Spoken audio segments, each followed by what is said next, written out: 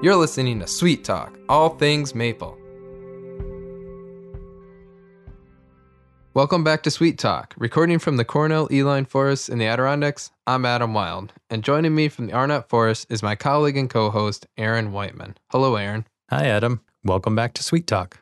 The leaves are off the trees up here in the Adirondacks, and we had a little snow today, and recently we've had nighttime temperatures a little below freezing, with our daytime temperatures hitting the high 30s to low 40s. That sounds a lot like sugaring weather. Yeah, exactly. I think it's time to get out there and tap those trees. Right, that's what we thought. You and I both tapped trees recently and have collected a fair amount of sap within the past week. And I even tapped before we had our first freeze, and I'm collecting a lot of sap just through the force of the vacuum in the tubing. The trees we're tapping, though, are for a research project to quantify the total dormant season sap production potential in our trees. Yeah, it's been interesting to track sap production during that entire dormant season instead of just the spring. So in thinking about tapping our trees this fall, I called up Dr. Abby Vandenberg from the University of Vermont Proctor Maple Research Center to have a discussion about her recent project on fall tapping.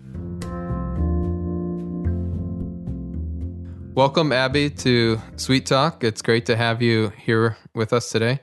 Hi, Adam. Thanks for having me.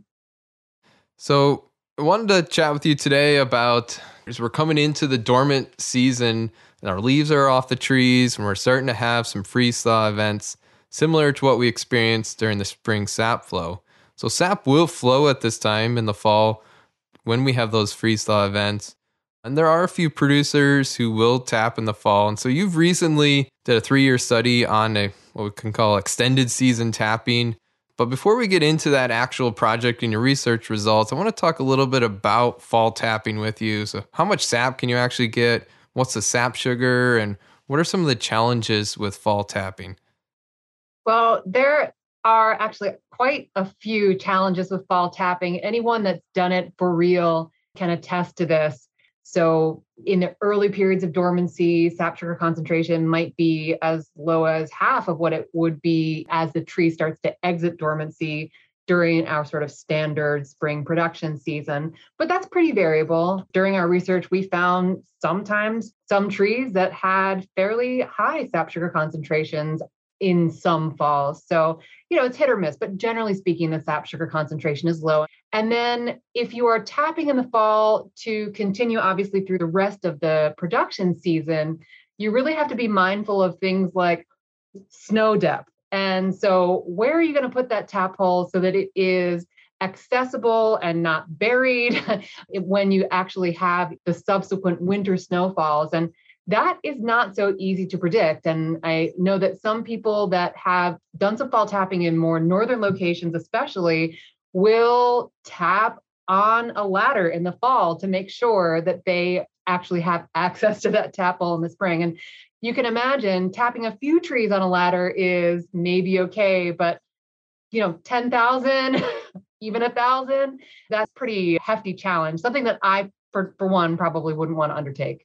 Yeah, I certainly do not want to be carrying a ladder throughout the woods for that many trees, right? For sure. Another thing to think about, if you tap a tree in the fall, is that tap hole going to be flowing in the springtime as well, right? So that's a really big critical piece to think about. Absolutely.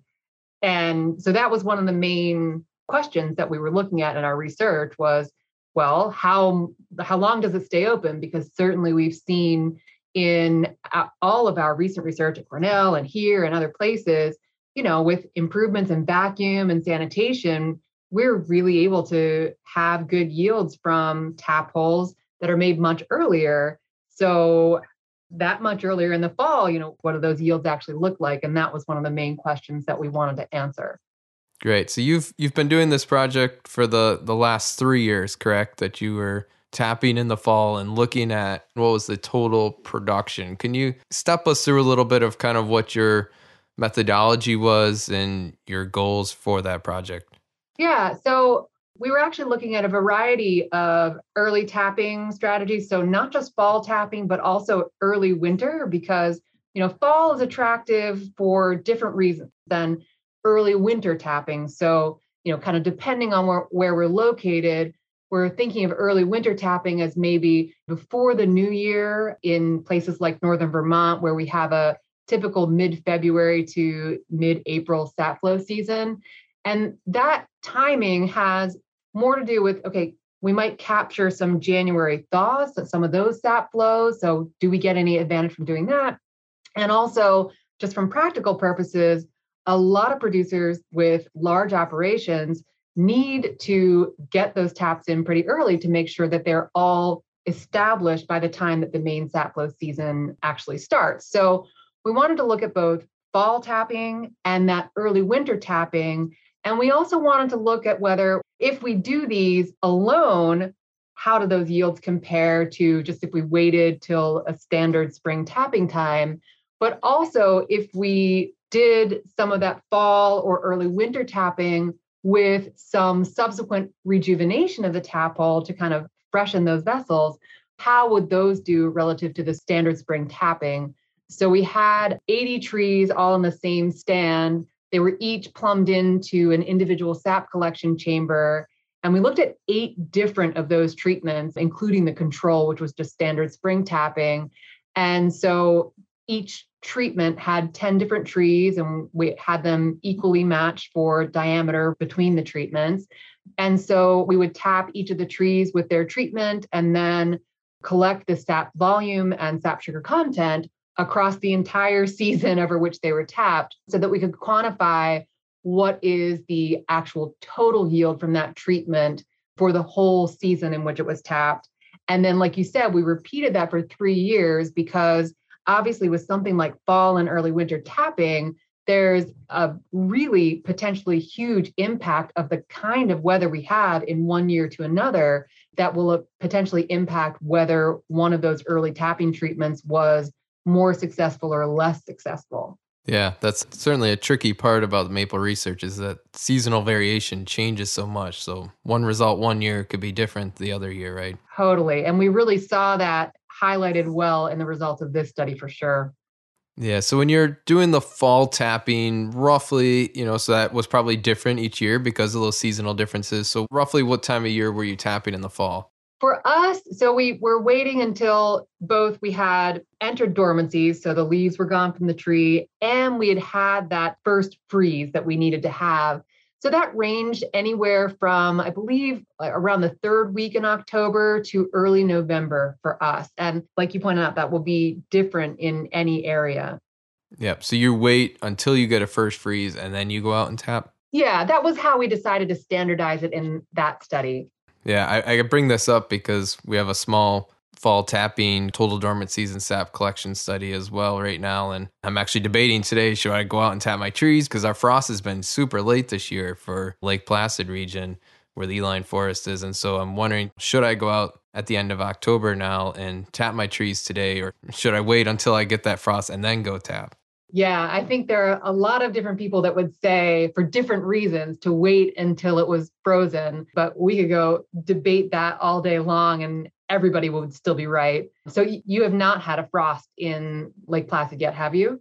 Correct. Yeah. So it's October 21st that we're recording this. We have not had a frost, which I was told by somebody this is the latest ever on record that we've gone without having a frost yet. Yeah, it's a similar story here. I'm not sure about records, but we have not had a frost yet. And I can say, at least from my experience, that's very unusual. Yeah. Yeah, it's weird to have no leaves on the trees and yet still, there are a few leaves on some maples close to the sugar house, but for the most part in the forest, there's no leaves on the trees, but yet we still haven't had a frost. Interesting. So we still have, we're clearly in the leaf drop phase, but, we haven't lost all of the leaf cover yet. So there's still quite a few leaves out there. Yeah, we lost most of ours. I would say last week. They dropped quick, even without rain, although we've had some rain since. But we lost a lot of them within a few days, and they were nicer days. Usually, you need that rain or heavy wind, and they were just dropping. Right. That's really interesting. That really highlights the differences between Eline and the Proctor Center. We're in 2 completely different microclimates here, which makes it awesome that we get to do a lot of parallel work because we can, especially in a study like this, we could have completely different results doing it at your place versus our place. For sure. And we're really not even all that far away. And then you throw in like the Arnott Forest, which is, a lot farther south than both of our locations. But our elevation is definitely different. In the Eline Forest, I'm a lot higher in elevation in a colder area than where you are at the Proctor Forest. Right.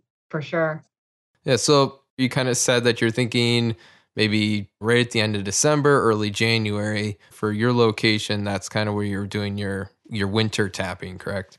Yeah, and that varied quite a bit in our study, because in one year we had such cold temperatures in December and January that there was actually like no point in putting the tap hole in until mid-January, which was a little late for our early winter tapping, but it was where early winter tapping sort of fell that year. But otherwise, on a more standard year, it would be sort of the very beginning of January to late December, edging toward the mid-December time point. But, to do a study like this, where does fall end and early winter begin can be a little bit of a nebulous question. Yep. Yeah, it is. It's tricky. And each year is so different and you don't know if you're going to get those thaws. But I'm glad you brought that up because, as you said, there are a lot of producers these larger operations that have to start in early January. Then there's also regional differences where end of December, early January is maybe when they need to start tapping because they may be getting some big flows. Exactly. I think that's really important to emphasize, especially because I'm sure you have a lot of listeners that are outside of Northern Vermont and Northern New York. And, you and I just casually talk about these time periods as early tapping times for us when, in a place like Southern Ohio or West Virginia or parts of Pennsylvania or even parts of New York, tapping in parts of December and certainly early January may be literally the time to tap, and the word early should be just thrown out of the equation. And I think that's an important thing that we all need to get more used to as we all respond to a changing overall climate. Because you've probably gotten the question, I've gotten the question, from new producers of when should they go tap their trees? And that's a tricky question because it's not the same if you're in Lake Placid or if you're in Southern Ohio or something like that. It definitely isn't. And, the old advice that, well, look at what your neighbors are doing and, base it on that, probably at this point is not the best advice for a new producer. That just isn't likely the most productive way to go in many of these areas.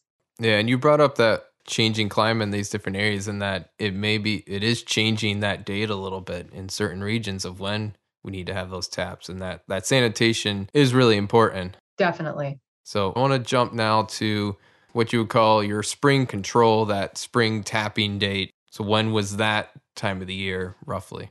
Yeah. So for us at the Proctor Center, so for the study, we based that spring tapping date on the date that we tapped our regular maple operation here.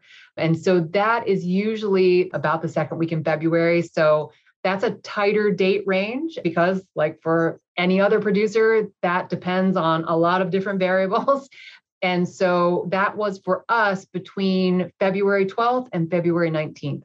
Great. So let's go back to, so your tapping trees, your fall trees are in end of October, early mid-November. So thinking, as we mentioned before, that those tap holes are not going to be flowing as well through the spring. So you had to look at some of those different rejuvenation techniques. Let's step through the different rejuvenation practices that you tried in your study. Sure. And so we did most of these for both our fall and early winter tapping treatments. So we had the controls so that we just tapped early and let go and didn't do anything else too. We also had trees that we tapped in those early time periods that we would subsequently do some kind of rejuvenation treatment. And what's important to note is that for the most part, what we were looking at was rejuvenation treatments done at the same time as our standard spring tapping date. So that's pretty different than making a tap hole at the standard spring tapping time and rejuvenating it later in the season. So I know we'll talk about that later, but for the primary treatments in our study, we were doing things like on the standard spring tapping date, one of our treatment was simply to drill the tap hole deeper. So we would enlarge our tap holes to 2.5 inches deep. on the spring tapping date. One of our treatments was making the tap holes both wider and deeper. And for those, we had tapped those initially in the fall and early winter with 1/4-inch holes and 1/4-inch spouts. So that on the same date as the spring control tapping was done, we would enlarge those to 5/16 inch wide, but also make them deeper to that 2.5 inches. We also did one, which I know you have looked at before too, and so has Steve Childs as well as Aaron. We did one where we tapped a single tap hole in the fall, and then in the spring, we drilled a separate individual tap hole of the same exact size, 2 inches above that first hole, and of course, plugged the initial hole so there wasn't a vacuum leak. Those were our primary rejuvenation treatments. Great. So you had some where you went deeper, some you went wider and deeper, and then a brand new hole a couple inches above. So making sure everybody understands those.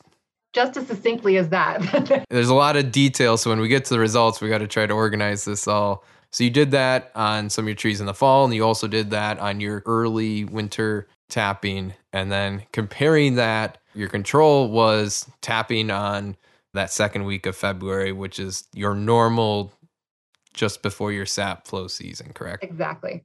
So if we actually look back, you did that for 3 years. You collected the sap volume, you collected sap sugar from all those dates. And what did you find out? Well, what did we find out?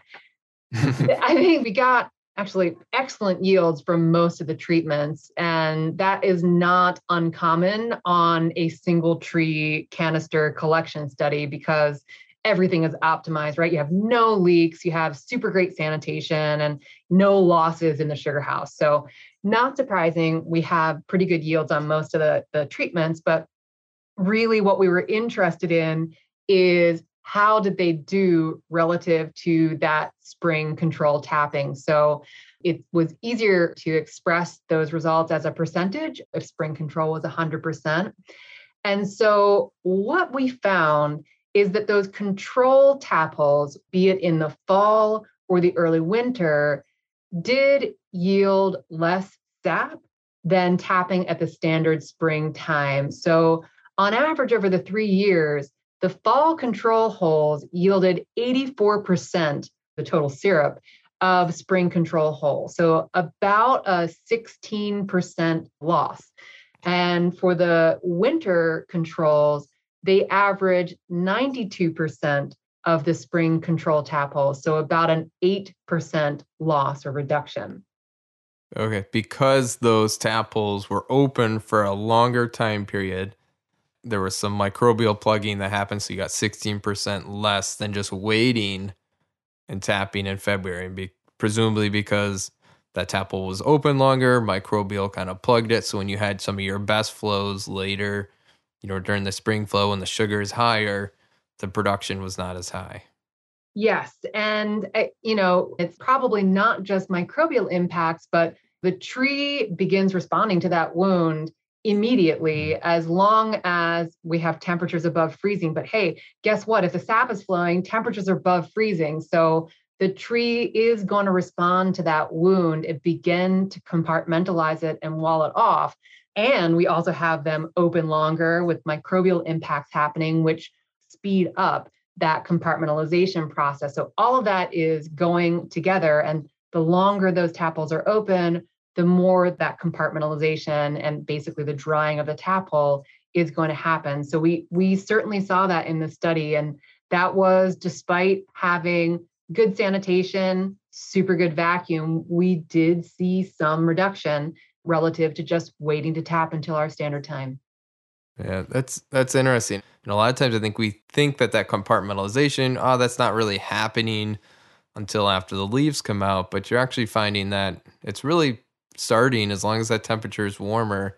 It can start a lot sooner, soon after you tap, correct? Yeah, it's super complex, and I don't mean to make it sound like it's so simple, but because there are effects, like it will happen faster in certain portions of the season than others, and certainly it happens way faster if you make a wound when there's leaves on the trees. But we know that it can and does happen in the dormant period because, there's no leaves, but the tree is certainly alive and doing all sorts of stuff, right? So we do know that compartmentalization can and does happen as long as there are temperatures enough to support sort of biological activity, which is certainly going to happen numerous times from fall tapping all the way to spring. Mm-hmm. Yeah. And it's surprising that even your kind of early winter ones had that. It wasn't a huge difference, but a slight reduction. Right. Overall. And what's interesting about that is that depending on who I'm speaking to and who's hearing that result, that 8% could be a good or a bad thing. Like it could be a negligible loss if it means I'm going to get all 60,000 of my taps in, or it can be an extraordinary, almost a 10% reduction, right? If I'm kind of thinking about maybe tapping a little early to just capture some early flows, that 8% loss is a big loss. So it really depends on your perspective, what that 8% means. Yeah. Yeah, because if you waited to tap and you've got 60,000 taps and you don't get them all in by the time sap is really flowing, then you might miss out on 20% because you're missing some flows when it's really starting to kickstart. So that 8% could be a trade-off. Exactly. And I should mention, this is important to note that although, we're talking about differences of 8%, 16%, et cetera, statistically speaking, we did not find any statistically significant differences in any of these treatments relative to the control. And that is important to note. Probably that has mostly to do with the fact that there are only 10 trees for each treatment, which is crazy because 10 trees is actually quite a lot under many circumstances. But it's, important to mention that we're talking about general patterns and not statistically significant ones. Yeah, that's key. Yeah. So certainly I think one of the things, if any of us wanted to do this in the future and really hone in on 1 or 2 or 3 of these treatments, it would be great to do it with a much larger sample size, with 20 or 30 for each of the treatments, and see really how that bore out. But then, you're into another 3 to 5 year study with all of that. And as well as I do how complicated and expensive that gets. Oh yeah. Yeah, it's very complicated. And it's one thing, we all know as maple producers that maple season is, you don't get much time to sleep or time off, right? That's full out for that kind of 6-week window. But now you're talking about not that sap's flowing during that entire time, but you're talking about tapping trees and running vacuum in October and going all the way through to May. The first year we did this, I was still doing birch research. And I wanted to die at the end of that year because my season went from October through the middle of May. It was ridiculous. Yep. Yeah, no, I agree. I'm not excited about going out and tapping these fall trees right now because I know it's all starting and it won't be over until May. Exactly. Yeah, maybe you definitely want to wait until it freezes. Yes, thank you. I think you got me convinced. It's also raining today and I don't want to go tap in the rain. Good point. Very good point. Being soft. So let's go back now. So that was just looking at those controls where you just tapped and left that same spout in that entire time period. So now let's look at what did you find when you did some of those rejuvenation, so now you're into some newer wood. Did that help increase production and ultimately be better than that spring control? Okay. Well, the results were a little bit mixed, variable, let's say. So I guess if we start with that second hole treatment where we drilled the totally new tap hole above the first one, that had a 3% increase. Essentially, there was no difference, no increase in yield, which was surprising because, look, in that case, we're not kind of exposing some new vessels. We're making a whole entire new tap hole in the spring. And so that was an epic fail of a treatment for us. And so what it appeared to be was that, again, that compartmentalization had likely already begun, at least to an extent enough that we weren't able to get like yields from a brand new hole by tapping in the same vertical position as the old hole. And I guess we need to back up a little bit and say that the reason that all of us started looking at these treatments is it was an idea to try and get increased yields from a new hole, but to minimize the total amount of non-conductive wood that was generated by the two holes by sneaking the new one in the area that would have been the non-conductive wood from the first hole. Like we were trying to trick the tree. And the yield results show us that we're probably wrong about that, that we were tapping into wood that was probably already beginning to be non-conductive, even after just a few months of being open. Yeah, so you're actually not getting much of a benefit, but you're spending more time. You're going back out there, drilling a new hole, putting a new spout. You have to plug that old tap hole. So there's a lot more labor and material cost on top of the extra potential damage that you're doing to the tree as well. Totally. Exactly. Like way more cost to get exactly the same yield, basically, as waiting until the spring. And then that other very significant cost that doing that second hole made more total non-conductive wood than just two separate holes. Basically because we were tapping in the column of non-conductive wood from that first lower hole, just like hitting in area of an old tap hole when you're tapping, that tends to produce proportionally more non-conductive wood. So it was worse than just two separate holes. Yep. Wow. Yeah, which is pretty surprising. It has to do with that you're not always drilling into the tree at the same angle, drilling into something round. And so your angle might be slightly off than that other one, right? So you're not always just hitting into that same column of wood. Yeah. But truthfully, what we found was even when they were well aligned, it still made more non-conductive wood than two holes. It was really interesting. The tree is not fooled. And basically there's a lot of activity going on to help compartmentalize that initial wound.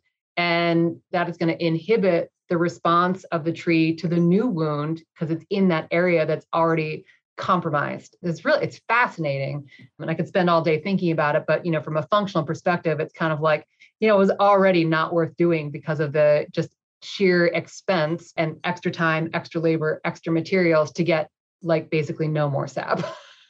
Yeah. And I'll jump in here and say too that I've tested this for like the past 3 seasons, and I've also found that it gave me maybe a slight boost, but it wasn't that much, and it wasn't worth all the time and material that you put into it, not even considering the stress or the additional non-conductive wood that you're forming within that tree that's there. So for our kind of northern region especially, did not seem to be effective.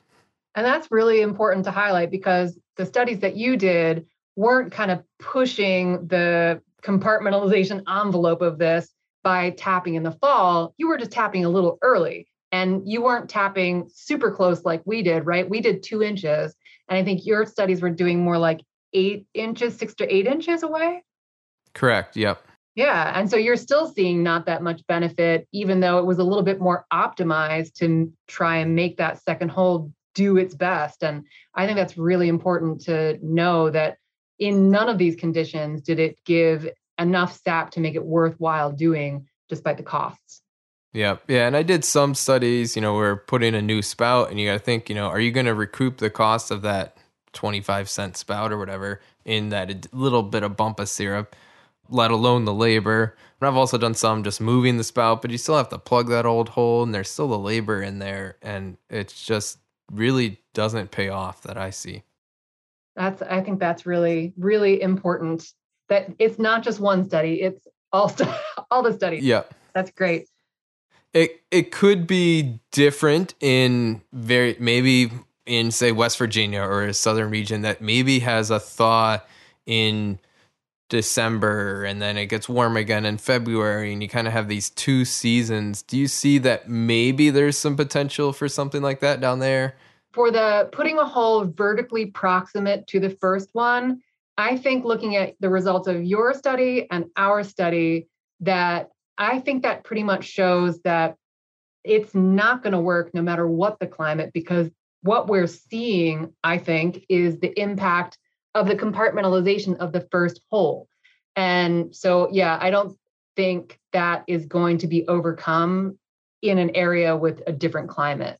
So now other rejuvenation treatments may be a different story, which I guess we can talk about now if you'd like. Yeah. Let's jump into the results on your going deeper or wider and deeper. Yeah. So one treatment, we put the 1/4-inch Tapple in the fall and then reamed them to 5/16 and also deeper in the spring. That also had no difference from our spring control Tapples. It was on average 97% of the yield. So for whatever reason, even with the differences in the types of seasons we had over those 3 years, that just never bore fruit. So we can eliminate that one just based on yield, no benefit whatsoever, and at least twice the work. But for our fall Tapples that we just did a 5/16 Tapple in the fall and re-drilled it deeper in the spring, those gave us on average 16% more sap than our spring control holes, as did the early winter Tapples that we re-drilled to deeper, and our early winter Tapples that were 1/4-inch and then made to 5/16 and 2.5-inch deep. Those had on average about 20% more sap than our spring controls. So our fall deeper, winter deeper, and winter wider and deeper, all three of those gave yields that were greater than what we got from our spring control Tapples. So a little bit of bump there. And those ones that obviously when you're going from a 1/4-inch to 5/16 is a new spout, but did all those, when you were doing any of those rejuvenation, was it always a new spout?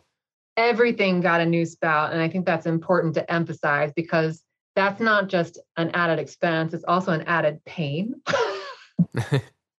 And the other thing that's important to note is that our spring control Tapples were, in the first year, they were 1.5-inch deep. And all of our deeper treatments, those that had more sap, the final Tapple depth was 2.5 inches. So I can't say from these results how much of the increased yields from those rejuvenation treatments was from tapping them earlier, rejuvenating them, and how much was simply from the deeper hole that we put in relative to the spring control Tapple. So you are seeing a 20% increase. Is there a benefit to that, or were there other things that would kind of keep you to shy away from even recommending that? Well, I'm glad you asked, because yes, in a separate study, we studied the size of the non-conductive wood columns that were created by rejuvenated Tapples, or Tapples that we subsequently made deeper or wider and deeper. And what we found surprised me. We found that Tapples that we had rejuvenated in some way generated disproportionately more non-conductive wood than a control Tapple of that same final volume. So they weren't just making more non-conductive wood because they were bigger holes. Like, we all know that basically the rule of thumb is bigger holes make more non-conductive wood. But these were making proportionally more non-conductive wood than Tapples of that same size. And so it showed that we're actually basically doing more damage to the tree than we would in just a single undisturbed Tapple. And from a tree health and sustainability level, that for me makes Tapple rejuvenation not a recommended practice for sure. So in an area though where maybe it's a longer growing season, the trees are growing very well, trees are healthy, versus my trees up here in Lake Placid where we have a very short growing season, we have poor nutrients, my trees don't grow that quickly. Would that potentially change or no? I think not, for a couple of different reasons. So one is just from not even thinking about how much non-conductive wood is accumulating or anything like that, just thinking about it from a purely tree health standpoint, anytime we re-injure some wood that has already been injured, basically it's already undergone compartmentalization, that doesn't just make more non-conductive wood, but it is an added additional stress to the tree. It increases the possibility of disease and decay, because that's basically what compartmentalization is doing, right? It's trying to prevent the entry and spread of disease and decay causing organisms. It's also trying to maintain the water transport column too, but basically anytime we are re-injuring tissue that's already been injured, that's more of a stress to the tree than just putting in a tap hole, an injury into clear conductive sapwood. So from a perspective as just doing the right things to take care of the trees that I am tapping for maple production, that alone raises a red flag for me. I'm already stressing the tree out to make a hole, extract the sap. Am I really going to find it acceptable to do something that makes it even more stressful for the tree than it needs to be? And then, of course, we can go into the issues of the accumulation of non-conductive wood. So yeah, these trees are going to make proportionally more non-conductive wood if we do these rejuvenation strategies. But if they're growing well, will that growth rate be enough to compensate for that additional non-conductive wood? And I want to say that in a lot of cases, the answer is probably going to be no. So if we look at how much non-conductive wood needs to accumulate before we start losing some significant amounts of money, the answer is not much. So we were, I don't know, just off the cuff, because I don't have this in front of me, but a study that Dr. Tim Perkins did looking at the impacts of our hitting non-conductive wood in our sugar bush and how it affected our economics, like just by going from hitting non-conductive wood, I want to say from 4% of the time to 1% of the time in our small, at that point, less than 5,000 tap sugar bush, that was an increase in revenue of $5,000 just in changing the percentage of non-conductive wood we were hitting when tapping by 3%. So is adding the significant amount more non-conductive wood from rejuvenation, can it be overcome by super good growth rates and stuff like that? My answer is, in the long run, or even in the medium run, probably not, especially in the economic standpoint of it. So love your trees, don't stress them out. And, and it also goes back to, how long do you want to be producing syrup for? It's great to utilize that equipment for a longer period, but do you want to have a little trickle of production here and then less production in the spring, or would you rather just do it all at once? Right. And yeah, some of this really definitely comes back to just practicality. In a lot of conditions, it just makes things easier to put in one hole and do it all at once and optimize things in your main sap flow period to make sure you're getting the best yields possible. And I think that is the main take-home message for me, and the message that I'd like to get out to producers that are thinking, well, my trees are good enough to do this too. Like, I've got great growth rates and I've got warm temperatures to overcome and a weird climate for tapping. And I can't possibly make enough production without bumping my taps or, rejuvenating my tap holes. And my answer and response to that is, you can improve the yield of your operation by the amounts that we saw in this study by doing a whole host of things that don't impact the health or sustainability of your trees. All right, so let's back away from thinking about fall tapping or any type of rejuvenation or additional tap holes or anything like that, and think about, I want to maximize without causing more stress to that tree. Sometimes we get too caught up in wanting to get more and more from these trees, and there's things we can do to get more from those trees without necessarily causing more stress that has to do more with our collection system. So there's lots of different things that we should be considering. And so, you can still tap those trees a little earlier than normal, but, making sure that you're tapping them correctly, that you're getting into new wood, and making sure that you have some newer spouts or clean spouts, clean tubing. is really going to be more beneficial ultimately than trying to just get every single drop across the whole entire dormant season. If with a little bit of careful management, careful operation, we can make that up without putting extra holes in the tree, extra stress for the tree, extra work for us. Yeah, that's really important because, I mean, those trees, we need those if we're going to keep an industry going.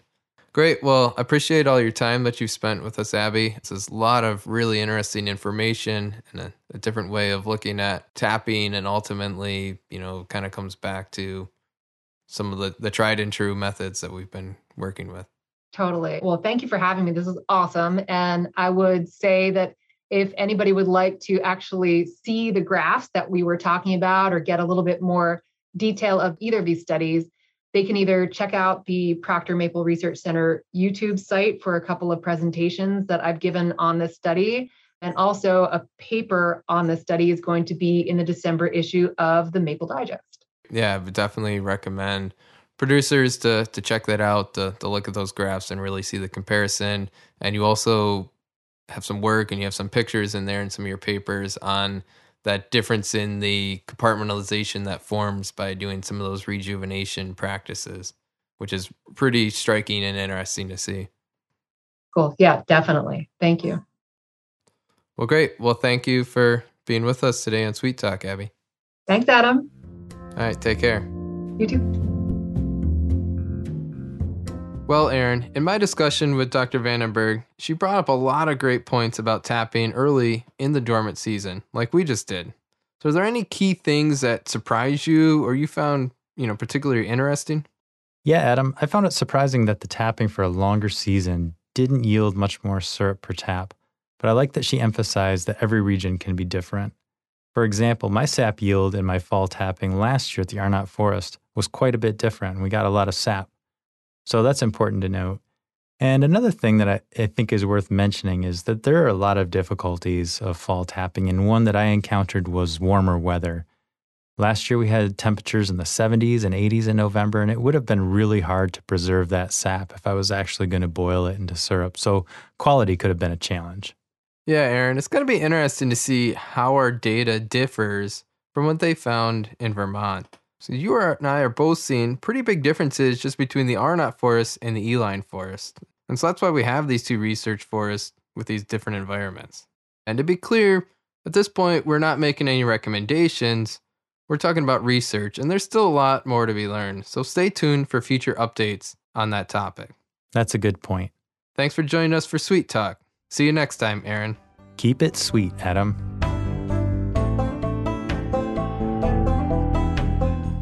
Thank you for joining us for Sweet Talk, all things maple with Aaron and Adam. Sweet Talk is produced by the Cornell Maple Program and is made possible from funding from the USDA National Institute of Food and Agriculture. All music was obtained from Blue Dot Sessions. For more information on all things maple, visit cornellmaple.com. Join us next time for more Maple Sweet Talk. Have a sweet day.